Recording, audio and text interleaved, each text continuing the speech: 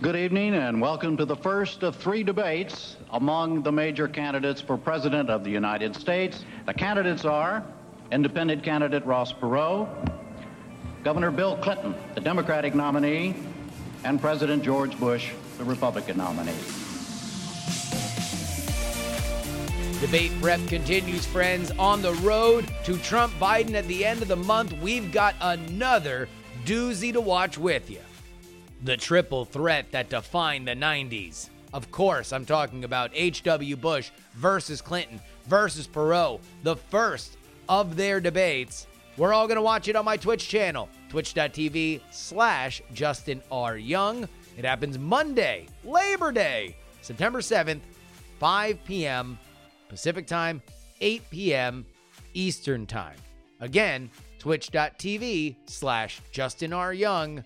Follow me right now so you don't miss it. 8 p.m. Eastern, 5 Pacific.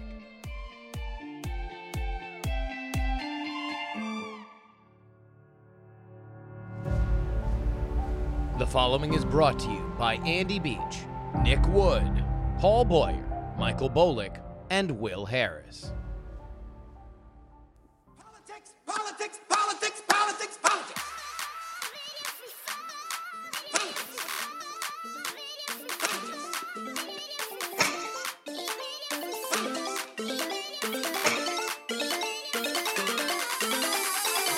Yes. Come on, come on, come on.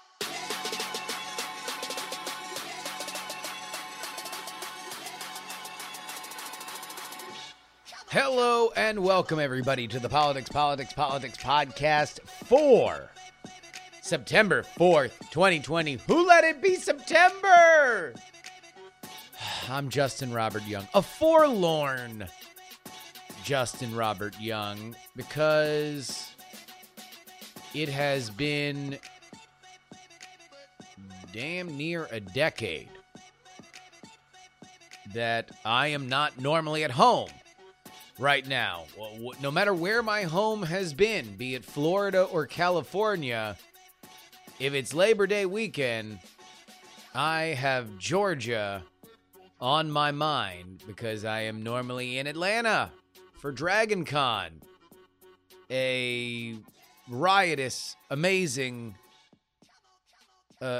moment for which, so many amazing memories.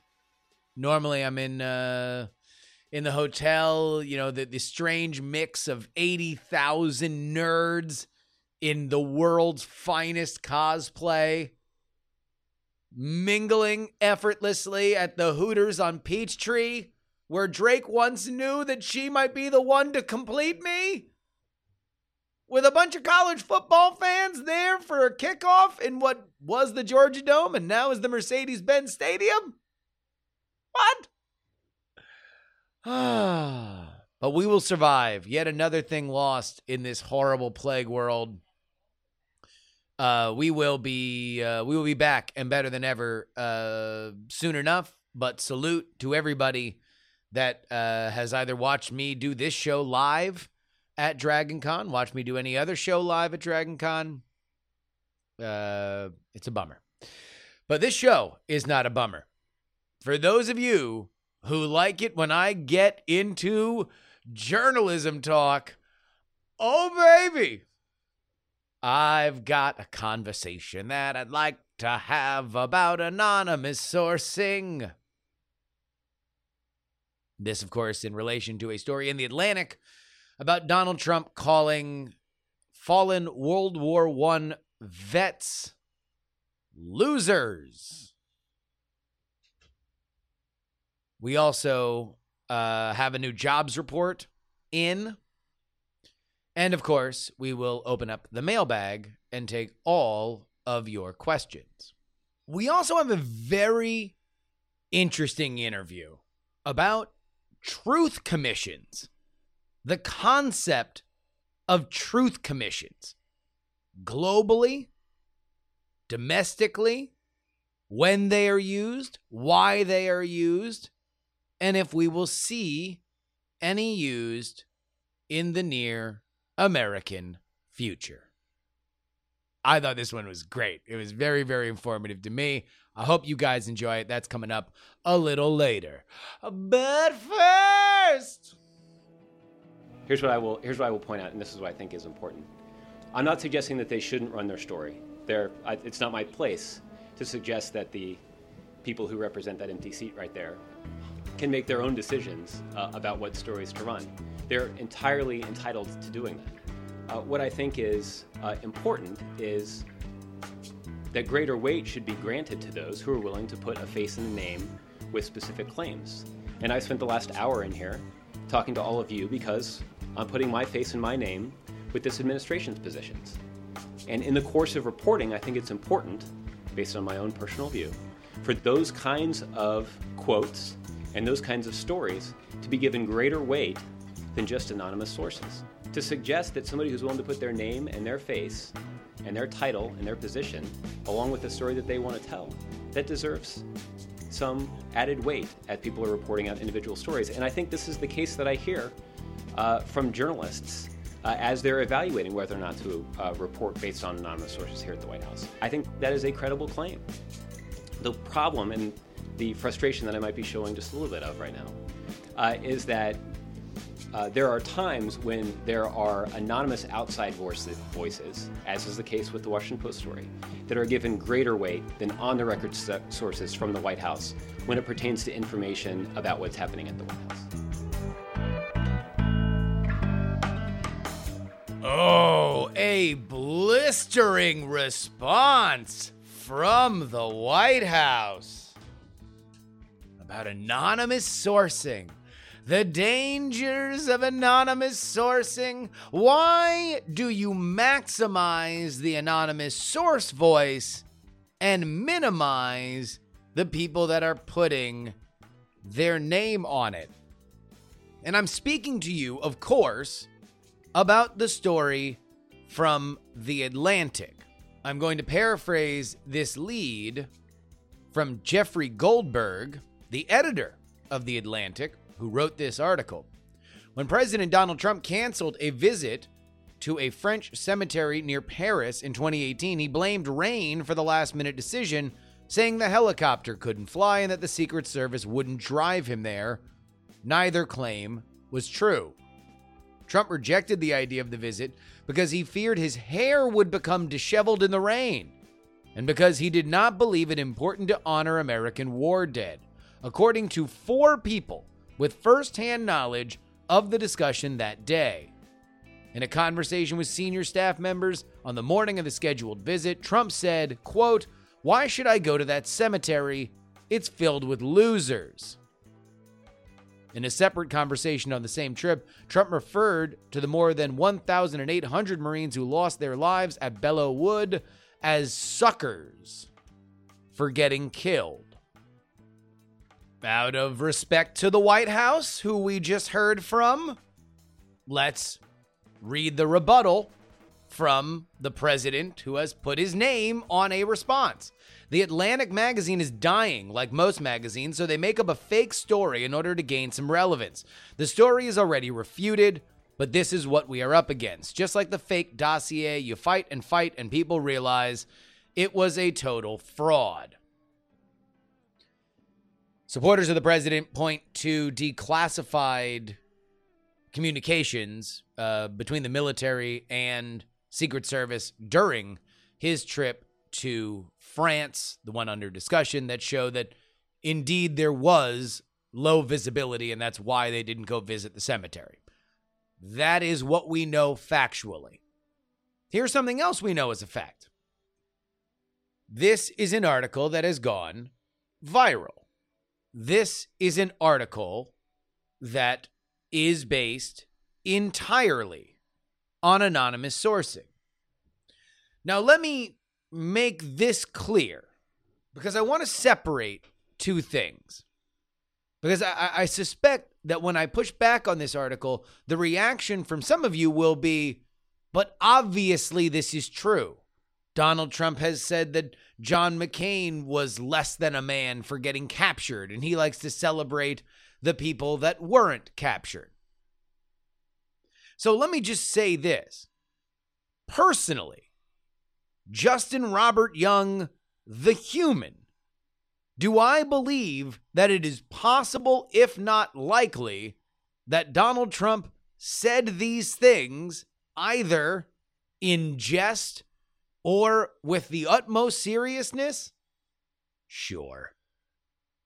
Donald Trump is somebody that has a complicated relationship with the military. He shoots from the hip, and he seems like somebody that would be a bit of a nightmare on a road trip. Seems like somebody that could get a little fussy and sensitive and, start spraying off wildly. So sure. Do I think that that's possible that happened? Why not? But I don't want to talk about that. Whether or not you believe 100% that Donald Trump would absolutely say that, or whether or not you believe it's absolutely untrue that Donald Trump said that, is not the issue here. And quite frankly, I don't really even want to talk about the argument from the president's supporters' side that say this obviously isn't true because of the declassified documents or Donald Trump's own quotes. The issue is that during the Donald Trump administration, we have had an explosion of anonymously sourced scoop stories. I've made fun of them on this show as who farted and where office gossip. And this is indeed yet another example of that. This is not tied to a policy position. This is quite simply, did you hear what Don said? Office gossip. And that's fine. There's a space for this. In fact, I think that there are reporters who do it excellently. And I will put Olivia Nuzzi at the top of that list. She had a great article about the state of the Trump administration and who likes who and who doesn't like who. And that, to me, was framed and portrayed in a way that was understanding of her sourcing. She's going to run a slam book in the same way that you would in high school. Does that reveal what some people really think about others? Sure. And in the concept of a campaign where obviously nobody's ever going to go on the record because they don't want to portray that they are not on the right team, it makes sense. The context is key. Here, you effectively just have a hit piece. Whether or not it is the sources that are using The Atlantic as the hit piece, or The Atlantic are twisting or maybe even inventing the words as a hit piece toward the president, is unclear. But there is no doubt that somebody is swinging a hatchet. And that is where we get into a problem with anonymous sources. Anonymous sources are black magic in journalism. Yes, they are effective. Oftentimes they can be the most effective. But every time you use it, you are tapping in to a reservoir that you cannot overdraw without corrupting yourself entirely. You are drawing against your reputation. You are drawing against your ability to say that I am doing things the right way. This kind of story in another era would have been roundly criticized because it's gossip until you get somebody on the record. If somebody says, I was there with Donald Trump told me that these people are losers, it's a different story. Why? Because now there's not a direct pipeline between grievance and target. Somebody has to wear the shame or blame because they put their name on it. This is not a partisan position. If you just started tuning into politics in 2016, trust me. In fact, I'll prove it to you. The clip that I played at the beginning, the one that was indeed from the White House, pushing back against anonymous sources? What I think is important is that greater weight should be granted to those who are willing to put a face and a name with specific claims. It wasn't from the Trump White House, and it's not about this specific issue. No. The voice you heard was Obama Press Secretary Josh Ernst, and he was pushing back against a Washington Post story, oddly enough, about a growing humanitarian crisis on our southern border because Central American immigrants were sending their unaccompanied minors across the border. Which is another story for another day. I want to just sum this up by saying this is not about liberal bias in journalism for me. What I want to say is that there's a reason that you use anonymous sources sparingly. There's a reason that you only hope to use them when they can then either bring you tangible, hard evidence. So you can say, we got these files. And furthermore, an anonymous source gives us these quotes clarifying the numbers that we see in these files, right? Or you quote them anonymously because the information they have is so spectacular, so over the top, so impossible to get that it warrants it. This is neither. This is simply office gossip. Now it's fun. Trust me. The reason why you want to go out drinking with reporters is because they're going to tell you stuff like this. Stuff that they can't nail down, but is really fun to hear. Trust me, it's great. Here's one more, and we're going to really dig in the weeds here. The thing that I don't like about this story is that it's written by the editor of its outlet.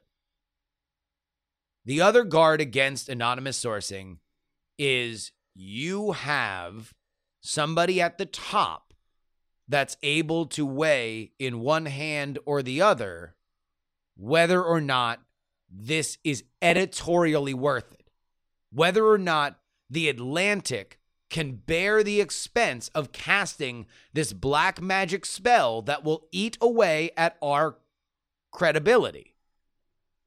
If you are the top of that food chain editorially, then you are just kind of an autocrat. You are speaking for everybody else that is a journalist in your operation. Now they have to bear the weight of your decision to run with 4 anonymous sources.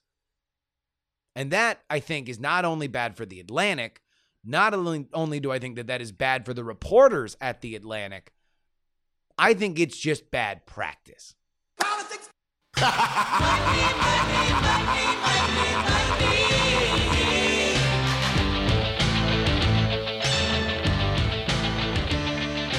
Everybody's got a price.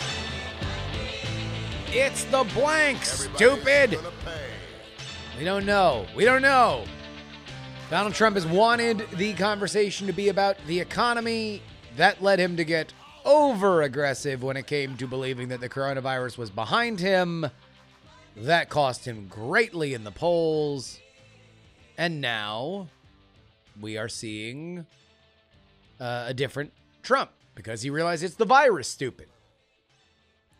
But the further we get along into the summer, as now summer will officially be kind of over, right? Labor Day is kind of the end of the summer.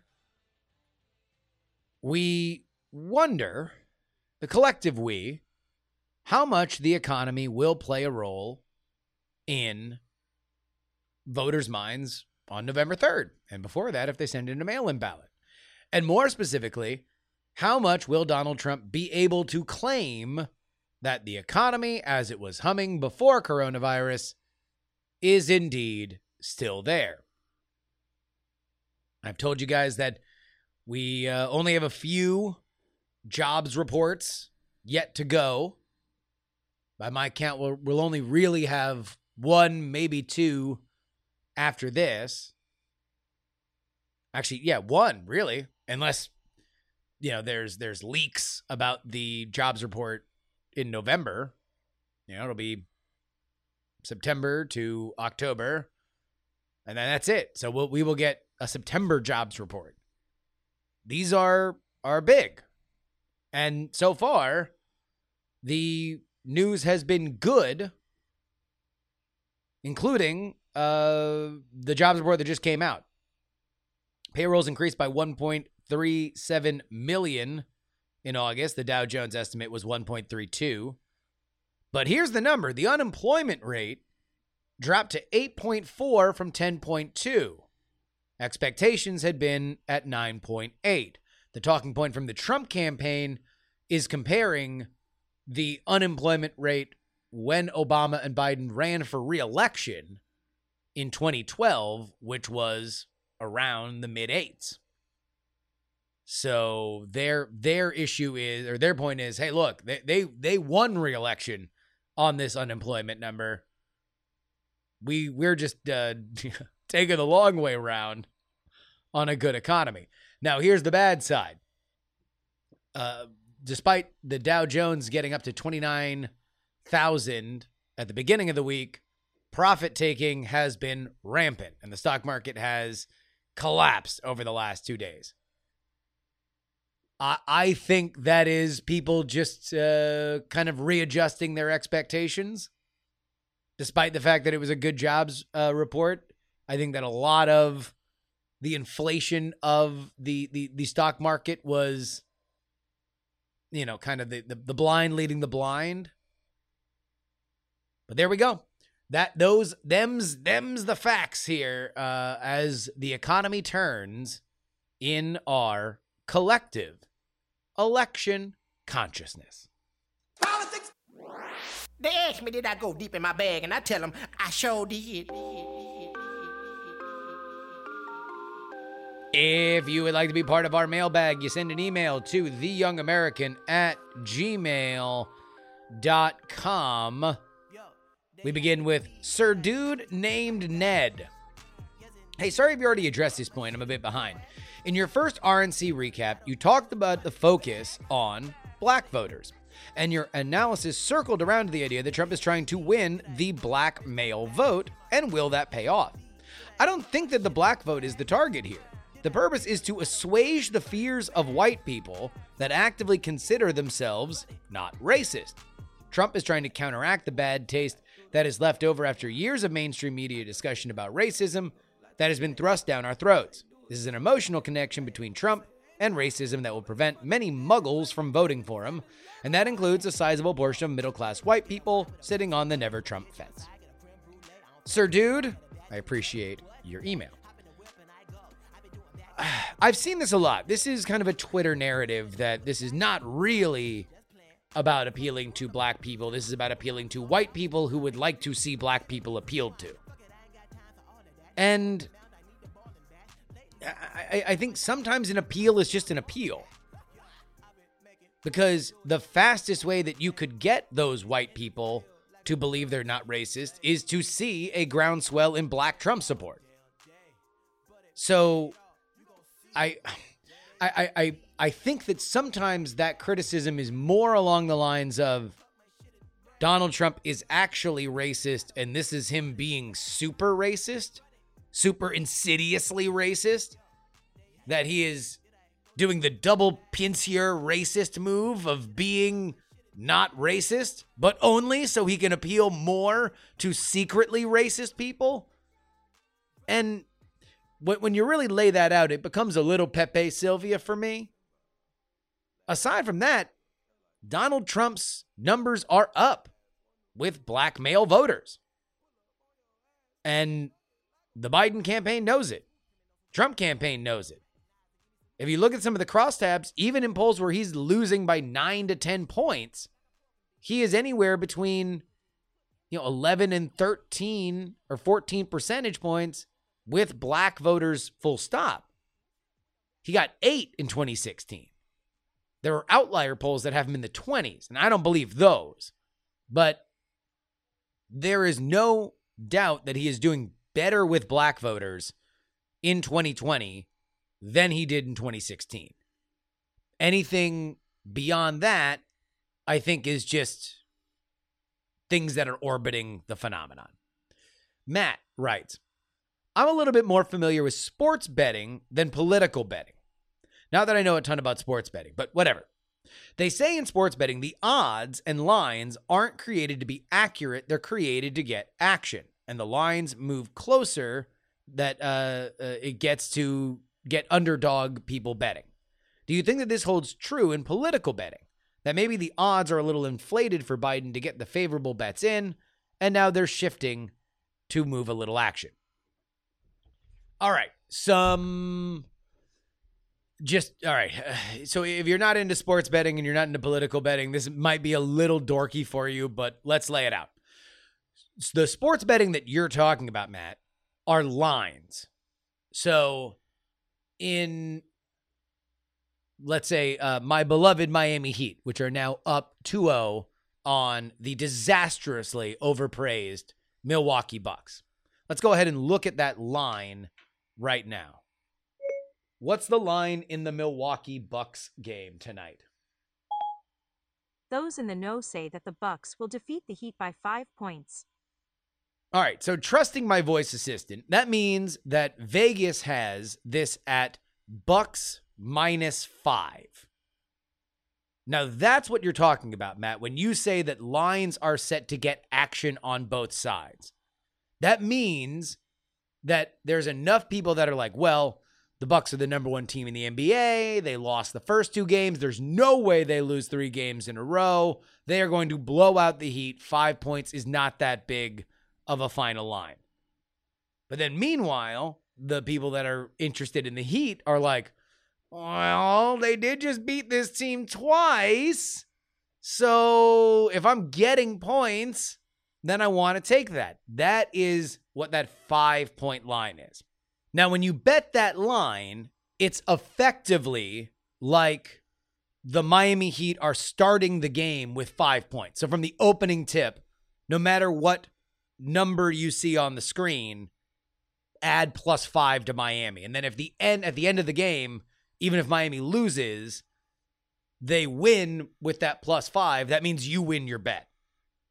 Best I can see, there are no lines on, let's say, the national popular vote. There's no Biden +2 or Trump +3 or anything like that. That would be designed to get money on both sides. What there are prediction markets.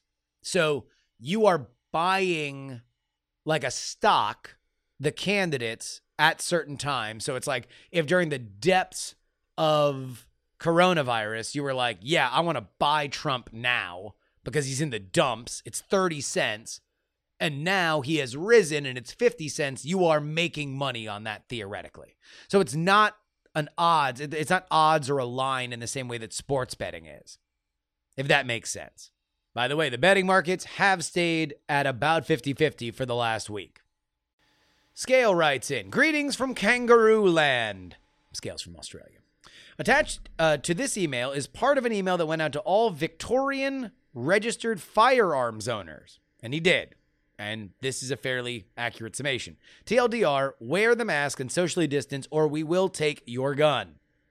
Bonus round.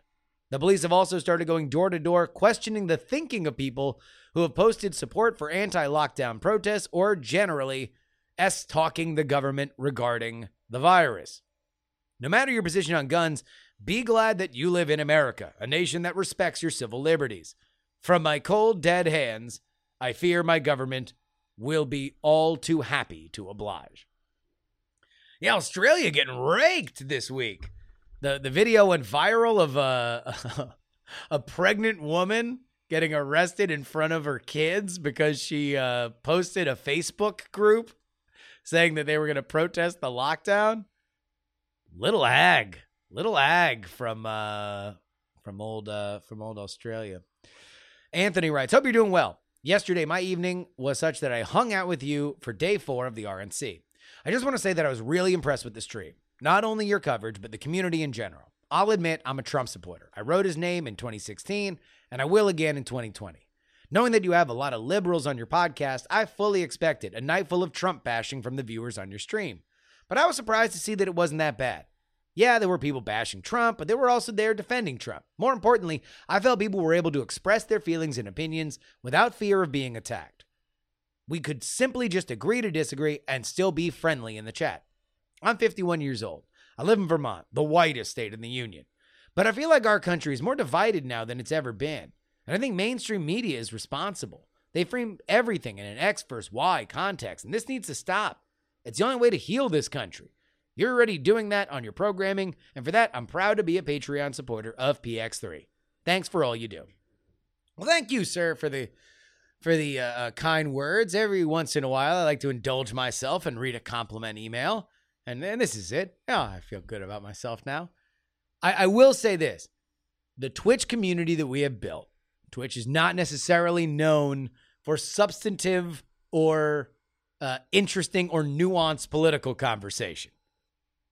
But the community we've built, I am extraordinarily proud of. We got great mods, we have great regulars, and we have a group that is committed to creating a space online where we can actually have at least free reign to express who you like. Whether or not you think that the person is wrong in their opinion, everybody can be united on one thing, pointing out when I get something wrong. And that's the way I like it. And finally, we will wrap things up with Josh. Josh writes, I love the show, and I normally appreciate the way that you look at things with a genuine attempt to see all sides, and usually avoid false equivalencies and other fallacies. This is why the way you've been referring to the protest has been bothering me. In the last episode I listened to, you said the word riots more than protests, and I find that troubling. There have been a few small breakouts of actual riots in the now nearly 100 days of protesting. But they are by no means happening nightly. The GOP frames it in a way because they want to scare white suburban moms. The media frames it this way because their corporate masters are all about civility and want this over. And many others follow along to not sound like extremists. But the reality is really far from that.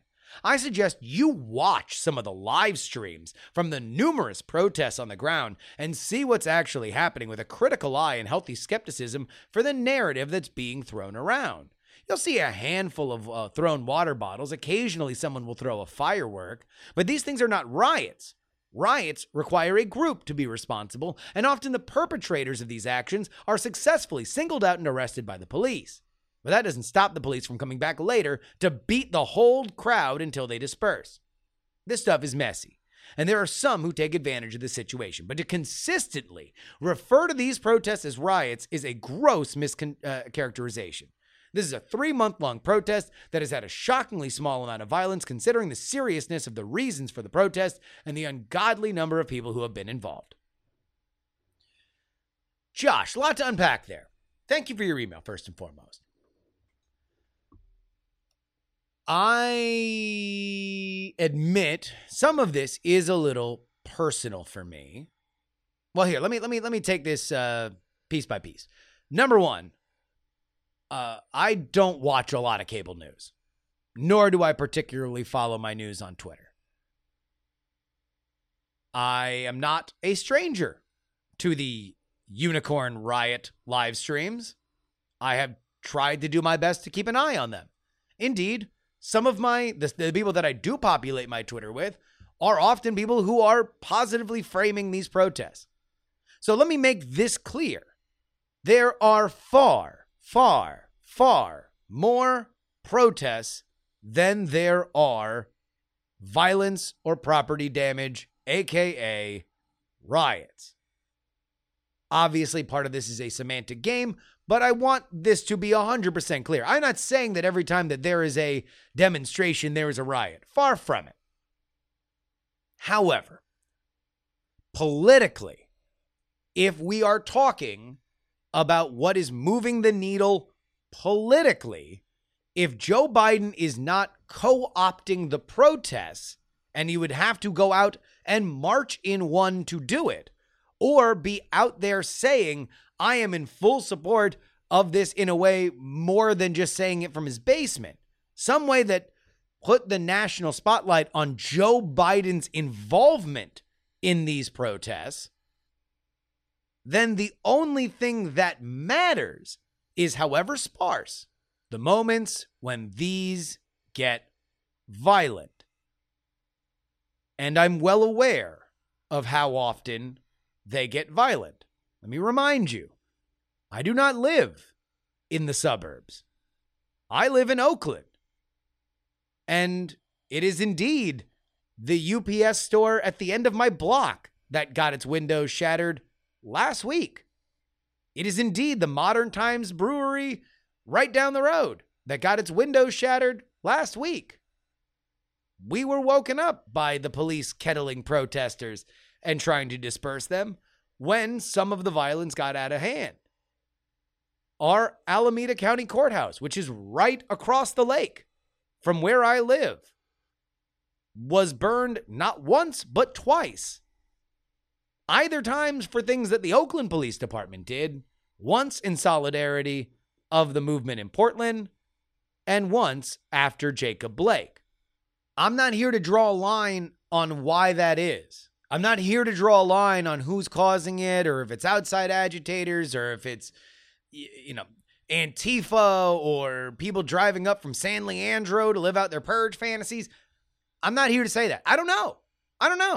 I'm in my apartment, and by and large, I live a solitary life because my wife is terrified of getting COVID, and I already worked from home.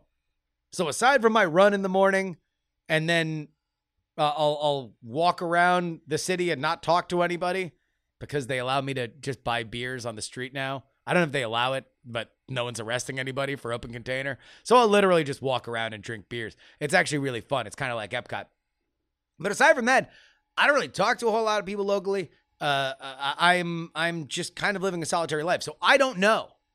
Aside from watching the live streams, aside from following the hashtags, I'm not aware of exactly where the spark of the violence is coming from. But it's undeniable for me personally. And so maybe I'm biased. It's undeniable for me personally to say, yeah, it's there. And if it's there, and if it photographs, well, I think it's going to be politicized in an election year, specifically if one side believes that they can get something out of it. A broken window is a broken window. And yes, there might be one broken window for every 100,000 protesters.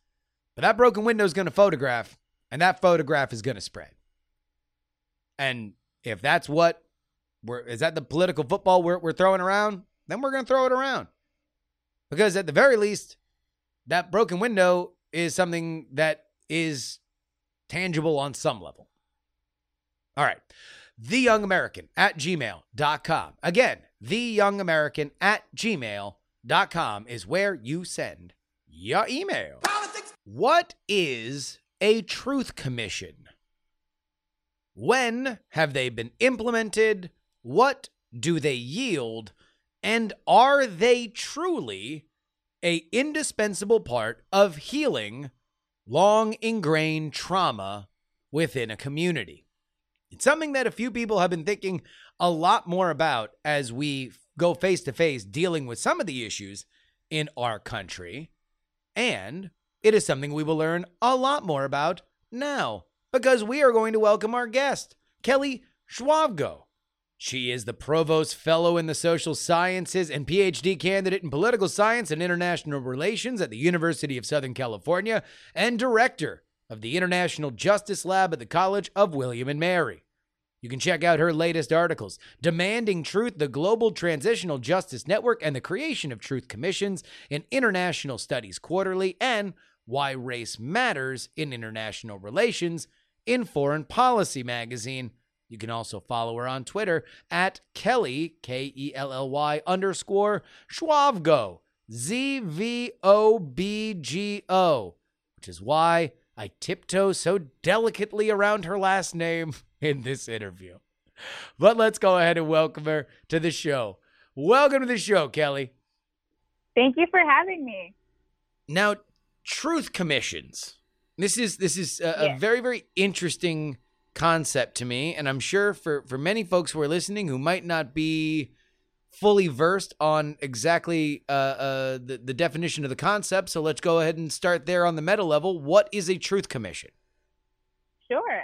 So a truth commission is a historical inquiry into political violence, typically implemented by national governments in the aftermath of internal armed conflicts, authoritarian governments, mass atrocities, you name it. In general, to be considered a truth commission rather than a commission of inquiry, truth commissions are they consider a pattern of abuse over time while engaging with the affected population. So that kind of what distinguishes it from, let's say, an investigation into a single event, like the Bloody Sunday Commission in the UK. That's the commission of inquiry, whereas truth commissions are really interested in uncovering systems and patterns of abuse, generally by governments against a civilian population, but also potentially between government armed forces and an armed opposition. So since they are issued by the government, are truth commissions a binding in terms of finding people and punishing them, or is the objective to understand the pattern and make it public in a big, loud way?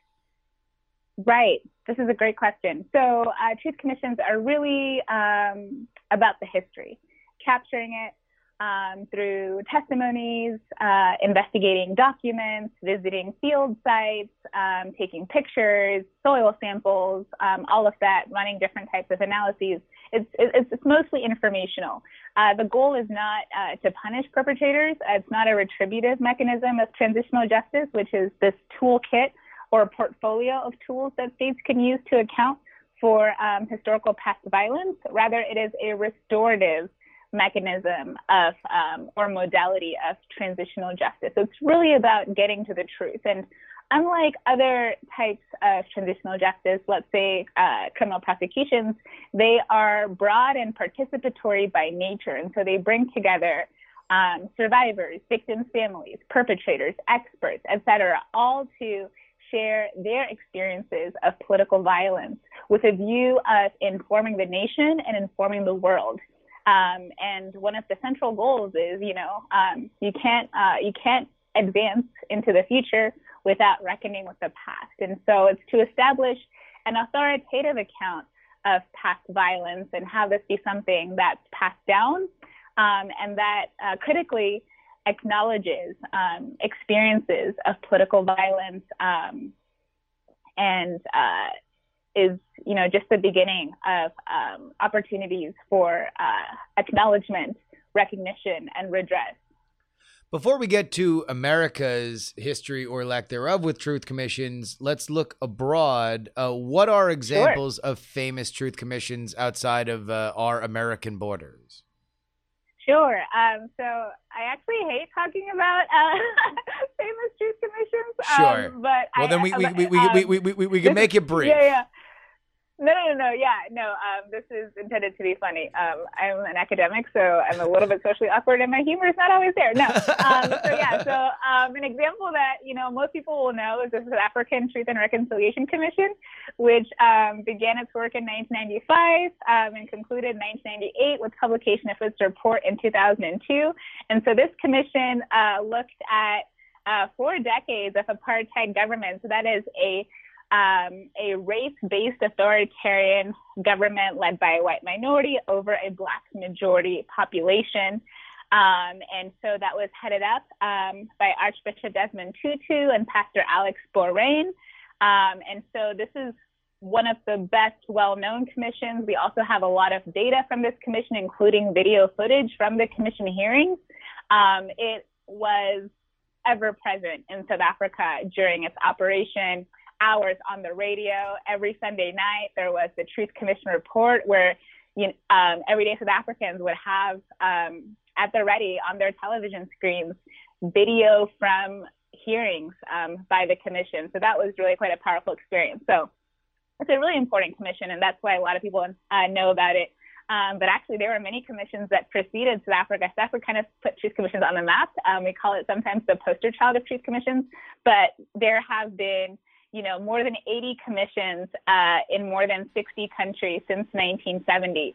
And so some other ones that are well known that I have explored in my work as well are the Historical Classification Commission in Guatemala that investigated the internal armed conflict and genocide in Guatemala, as well as the Commission for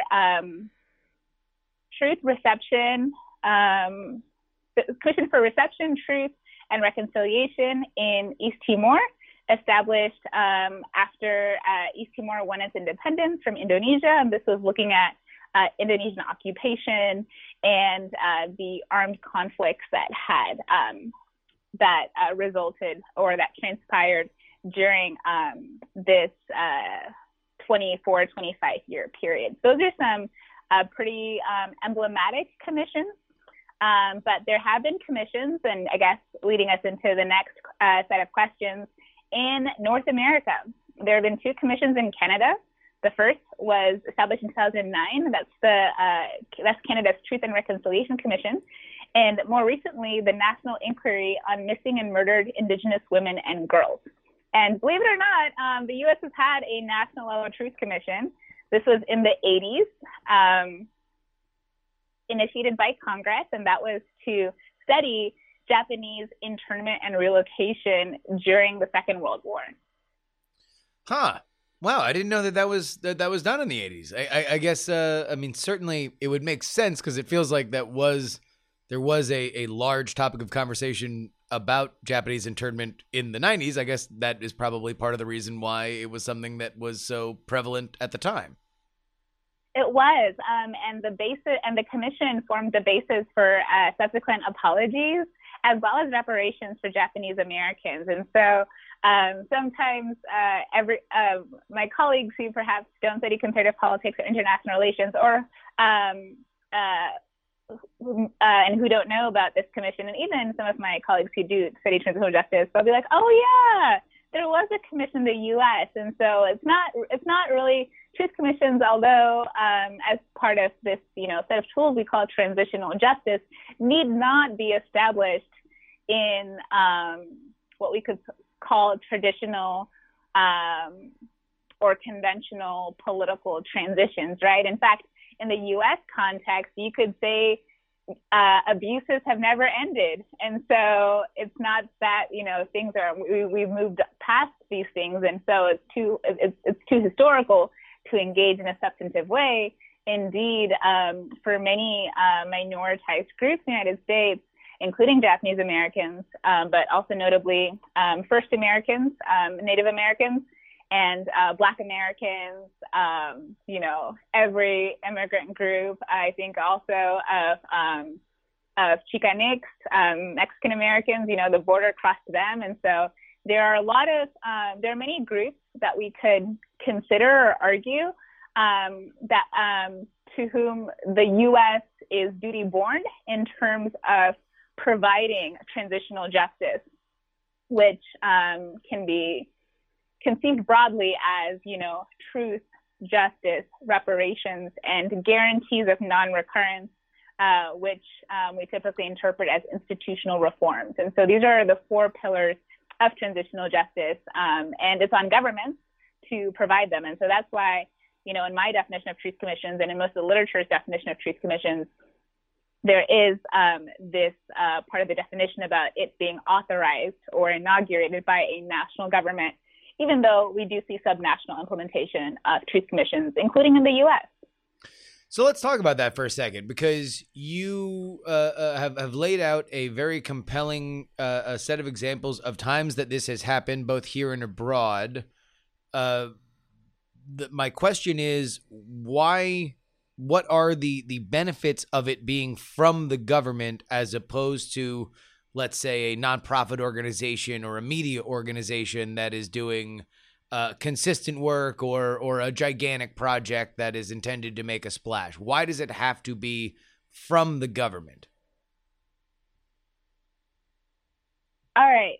So for scholars like myself who study comparative politics, international relations, we do center the state in many ways, in part because it is a state that has an obligation under international human rights law to provide transitional justice, that is truth, justice, reparations, and guarantees of non-recurrence. These are enshrined in the 1997 UN principles on combating impunity, and also just the general principles are reflected throughout a variety of documents, from the UN Charter to case law, from the Inter-American Court of Human Rights, from the European Court of Human Rights. This is a set of obligations that states must provide. Now, of course, it does not preclude non-state actors from providing them, right? We see civil society sometimes having their own commissions because the government is unwilling or unable to deliver one. We also see at colleges like mine, I work at William and Mary, where there has been an initiative called the Lemon Project, where historians and archivists and sociologists and other scholars have come together to investigate William and Mary's 300-year relationship with Black Americans in Virginia, right? And so institutions definitely can do them. So some things that have emerged out of that process is renaming some buildings, including after Lemon, who was one of the persons enslaved by the college, after whom the Lemon Project is named, and also now one of our halls at William and Mary. I know other schools have done something similar. I think USC has been investigating its relationship to Japanese Americans during the period of internment and relocation. I know Georgetown has been doing a lot of historical inquiry as well in terms of the persons who were enslaved by the university and who were sold to bail out the university when it was falling into financial disarray. And so I think it's important to have accountability at multiple levels, at the community level, the university level, the state level even. And that's why we've seen commissions being inaugurated in some U.S. states. But it's really national governments who are obligated under international law, a variety of instruments, principles, pieces of case law to provide transitional justice, one mechanism being truth commissions. I would imagine that also the fact that they don't happen all that often would be their own benefit if issued by the state, that this would be something that would be looked at as a special occasion, that we are going to take a moment now and study very closely something that is of national importance. Of course, that is a great idea on paper, and as we are a modern politics program, I am sure many of the listeners in listening to this can't help but start to think, okay, well, let's say that this is issued by Congress with our current cast of characters, that in a very polarized world, it would be almost impossible for something to come out of Congress or the White House that wouldn't be looked at on one way or another as being antagonistic or biased. How does a Truth Commission work around that, or how have they worked around issues like that in the past? All right, that's an interesting question. So one thing that is critical to my understanding of truth commissions and of transitional justice, and which I cover in my article Demanding Truth, and that I'm exploring in a broader book project, is the role of civil society in initiating demands for truth, in helping to design a strong and effective mechanism, so making sure that there are enumerated in the Commission's mandate strong investigative powers. So we're talking jurisdictional powers, like the types of abuses, like what types of abuses a Commission can investigate, a broader range being preferable to a narrow range of abuses, and also operational powers, like the power to subpoena newspapers or police records, etc. And then finally, the importance of civil society to the operation of the Commission, and ultimately to follow up on the Commission's findings and results. And so while commissions are created by governments, I don't want to present a story where, it is all because of, the grace and benevolence and goodwill of governments, right? These are the fruit of political struggle.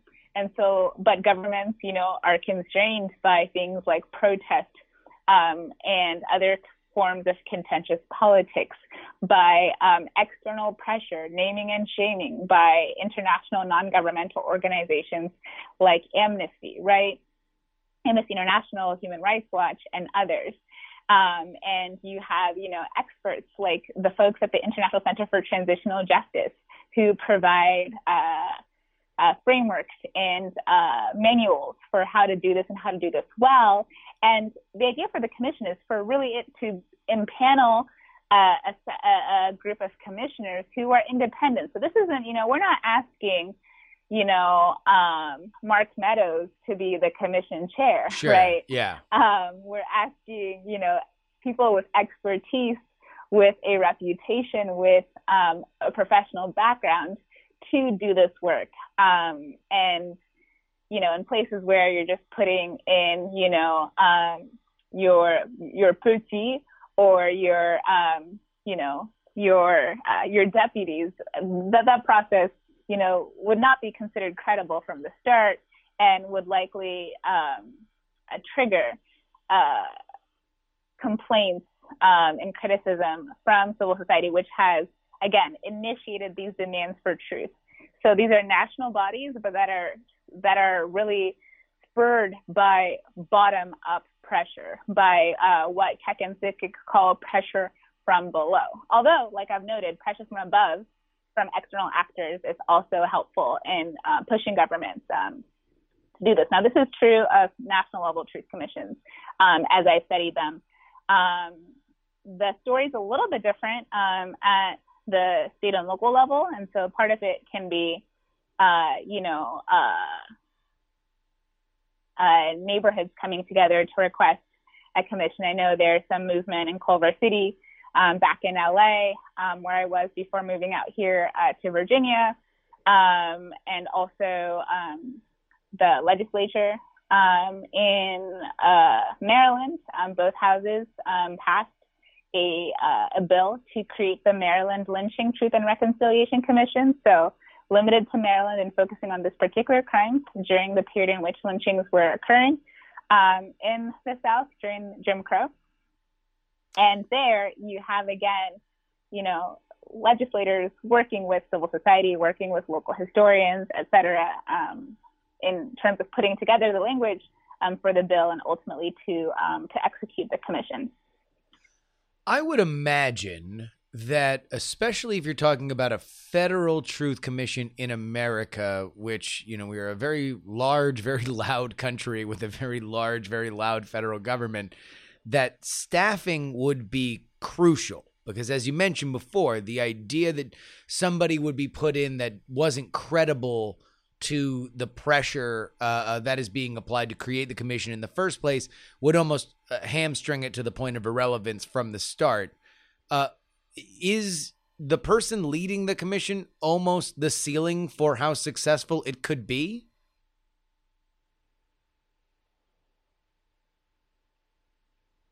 Usually it's a panel of commissioners. There might be, like in the case of Africa, Desmond co-chairs, like with Desmond Tutu and Alex Borain. But really, it can be a broad swath of individuals selected in the best of circumstances via a merit-based nomination and application process. This is something that I've discussed with some of the colleagues working at the National Center for Transitional Justice, that appointments by, the president, let's say, are not ideal. We've seen how that can produce suboptimal outcomes in different contexts. And so a public nomination application process to make sure that you're really putting together a team to do this, right? And if we're talking about a national level commission in a country as large as the U.S. to cover, an extensive history, that's really going to require a team. But again, just as I would invest all of my expectations in the government, I wouldn't also do that in terms of the commission officials. They certainly play an important role, but I'm thinking of the staffers who are actually, going into towns and into cities record people's testimonies, or who are, going to the local newspaper to get those records on microfiche, or who are going into the libraries. So it really is an extensive process that depends on, multiple, that's not even enough, like a multitude of people to do. The people who are entering data, who are analyzing data, who are making sure that survivors are prepared to speak and have the appropriate counseling and psychological services they need to recount these very painful memories, either that they experienced directly or as they recall and as they pass down from their relatives, from their friends, from their neighbors. And so I just always think of them as like a group effort, and it's really a national effort, right? To bring together these processes. Now you mentioned a point kind of about, so much ground to cover, to what degree is this practical. There are lots of different models that we could get there. So I think there is a place for commissions happening at the municipal level. We've seen that in places like Greensboro. A few decades ago, we've seen that there have been initiatives coming out of Boston and Boston, Los Angeles. I've heard of conversations happening in Minneapolis. There have been commissions in Detroit. Then there's the state level commissions. I mentioned Maryland. Also, Maine had one, and that was a shared commission between the state government and also the Wabanaki people, the indigenous population there. And then at the national level, we don't have to do like all of American History Truth Commission, right? So there was the Commission for Wartime Relocation and Internment. And so that was focused on Japanese Americans. There could be one focused on African Americans over a particular time period, let's say. Although really with the 1619 project and all these different different forms of memory production over the past few years, it may do us well to have something that is able to connect, especially for everyday Americans, what happened, in 1619, even before 1607, upon arrival in Virginia, just a short drive away from my house here at Jamestown, up at Black Point, connects to, what happens during slavery, connects to what happens during the Civil War, Reconstruction, Jim Crow, the Civil Rights era, and how really there is an interconnectedness of events. And so, you can go group by group, you could go abuse type by abuse type. So we could look at, relocations, and that's happened to several groups, including First Americans. There are just lots of different ways to bite at the apple, but we have to be willing to try to start somewhere. Yeah. So let's discuss calls for specific truth commissions in our modern era. Obviously, at the tip of many people's tongues, and specifically moving their feet to the street, are issues of police violence and specifically anti-Black violence. Is there a growing movement for a truth commission on these issues? Oh, definitely. So some of these ones that I've mentioned to you at the municipal level, including Boston. So these are to address issues around policing, but also very interlinked with policing, economic inequalities, disparities in opportunities for education. These are all really interwoven, housing discrimination, et cetera. And so, that's precisely, I think, what is motivating these calls in recent months, as we've been experiencing a period of awakening that I hope we're able to continue to build on that momentum, because it's truly extraordinary what we could accomplish with pressure being continuously applied. So let's say that folks listening were very interested in the idea of applying pressure to the federal government for a truth commission, or really their own state or local city government for a truth and reconciliation committee. Would your recommendation be, based on historical examples, to narrow down the focus, or ask for very specific things that need to be looked into or to motivate people to staff it? Like, what are the good first steps? Yeah, so good first steps are centering the affected population, right? And so if I live in, XYZ town, and I've just been so inspired by this, I've listened to the politics podcast, and now I want to have a truth commission, I'm going to start, mobilizing. It's like, okay, but who is this for, right? So I think it's always important to center the affected population and to consult them throughout the process on what kind of commission they would want at the city or at the state level, right? And so for some, they're going to want depth. And so that'll mean focusing on, a particular type of abuse, like racial terror lynchings.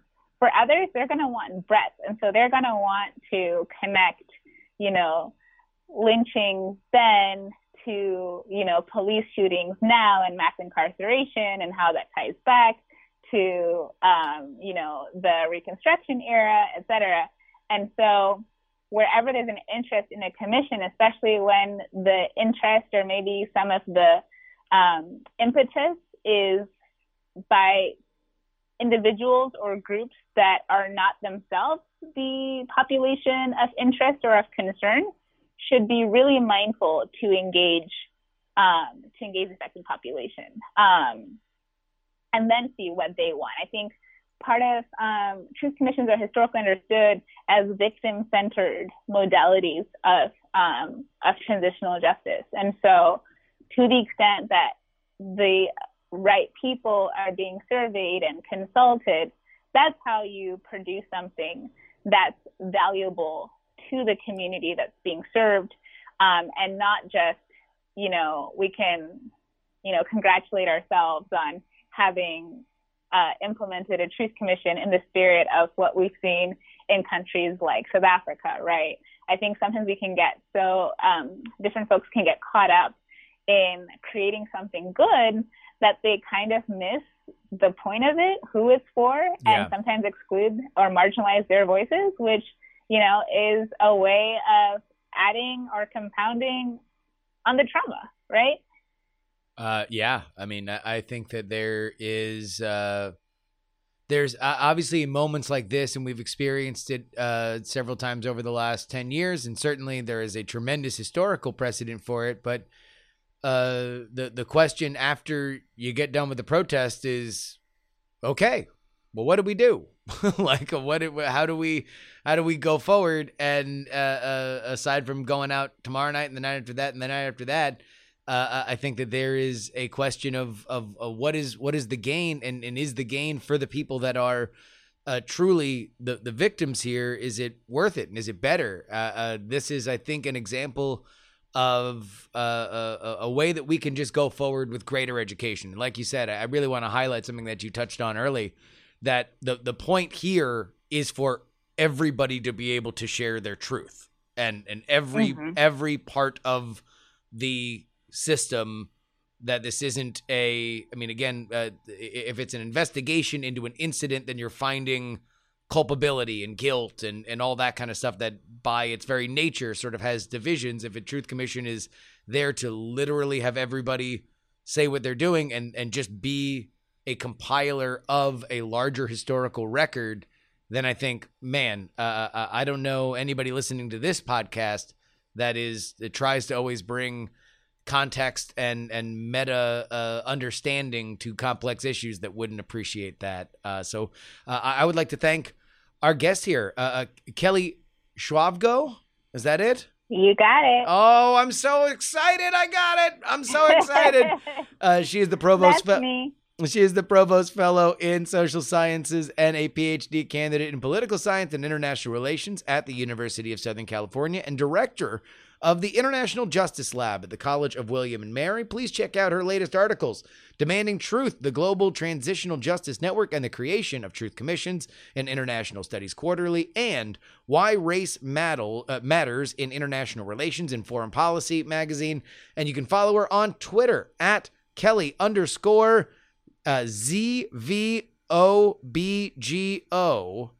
Kelly Schwavgo on Twitter. Please, thank you so much for joining us, Kelly. Thank you for having me. It's been a pleasure. Politics. And that will wrap up our week on the Politics program. Man, this is so weird because in the middle of me recording this episode, a very strange thing happened. Brian Brushwood, my co-host on the Night Attack comedy show, texts me because we've been doing these happy hour streams. So little hour-long Night Attacks where it's usually just me and Brian BSing, but sometimes it's a little bit more casual. We have people stop in and stop out, and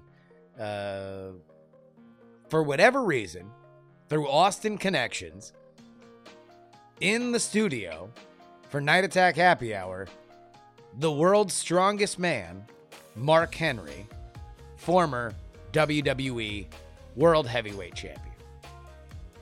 In case you're new to the show, I'm a massive wrestling fan, so I'm just on cloud nine. I'm so happy. It's almost as happy as how I get when I read the names of the Titanic $10 tier, including Lord Generic Frenchman, Dr. G, Jacob, D. Laser, Dallas Danger Taylor, you boy, Craig, Zombie Doc, Gazer Beam, Martin, Government Unfiltered, Andres, Neil, Archie, IPMP, Logan, Darren, Daily Tech News Show, Jay Milius, Paul, Olin and Angela, DL, Steven, Chad, IPMP.com, Miranda Janelle, Jenny, Robert, TCIMP, Glenn, Wolf, Brand, Chili Scoop, Brad, Richard, Just Another Pilot, Mike, Jim, The Jen, Ben and Ellen, MacBook Pro, Frozen Summers, and Andrew. You want to be on their level? Yeah, head on over to TakePoliticsSeriously.com. You want to follow me on social media? You do so at Justin R. Young on Twitter and Instagram. Follow us live, all of our live stream coverage, 4 days a week. And then, of course, we have our debate prep on Monday night. That is all at twitch.tv/Justin R. Young. And get on our newsletter, freepoliticalnewsletter.com. Till next time, this is your old pal, Justin Robert Young, saying... Some shows talk about politics, others talk about politics, and still more, they're talking about politics. But this is the only program that dares talk about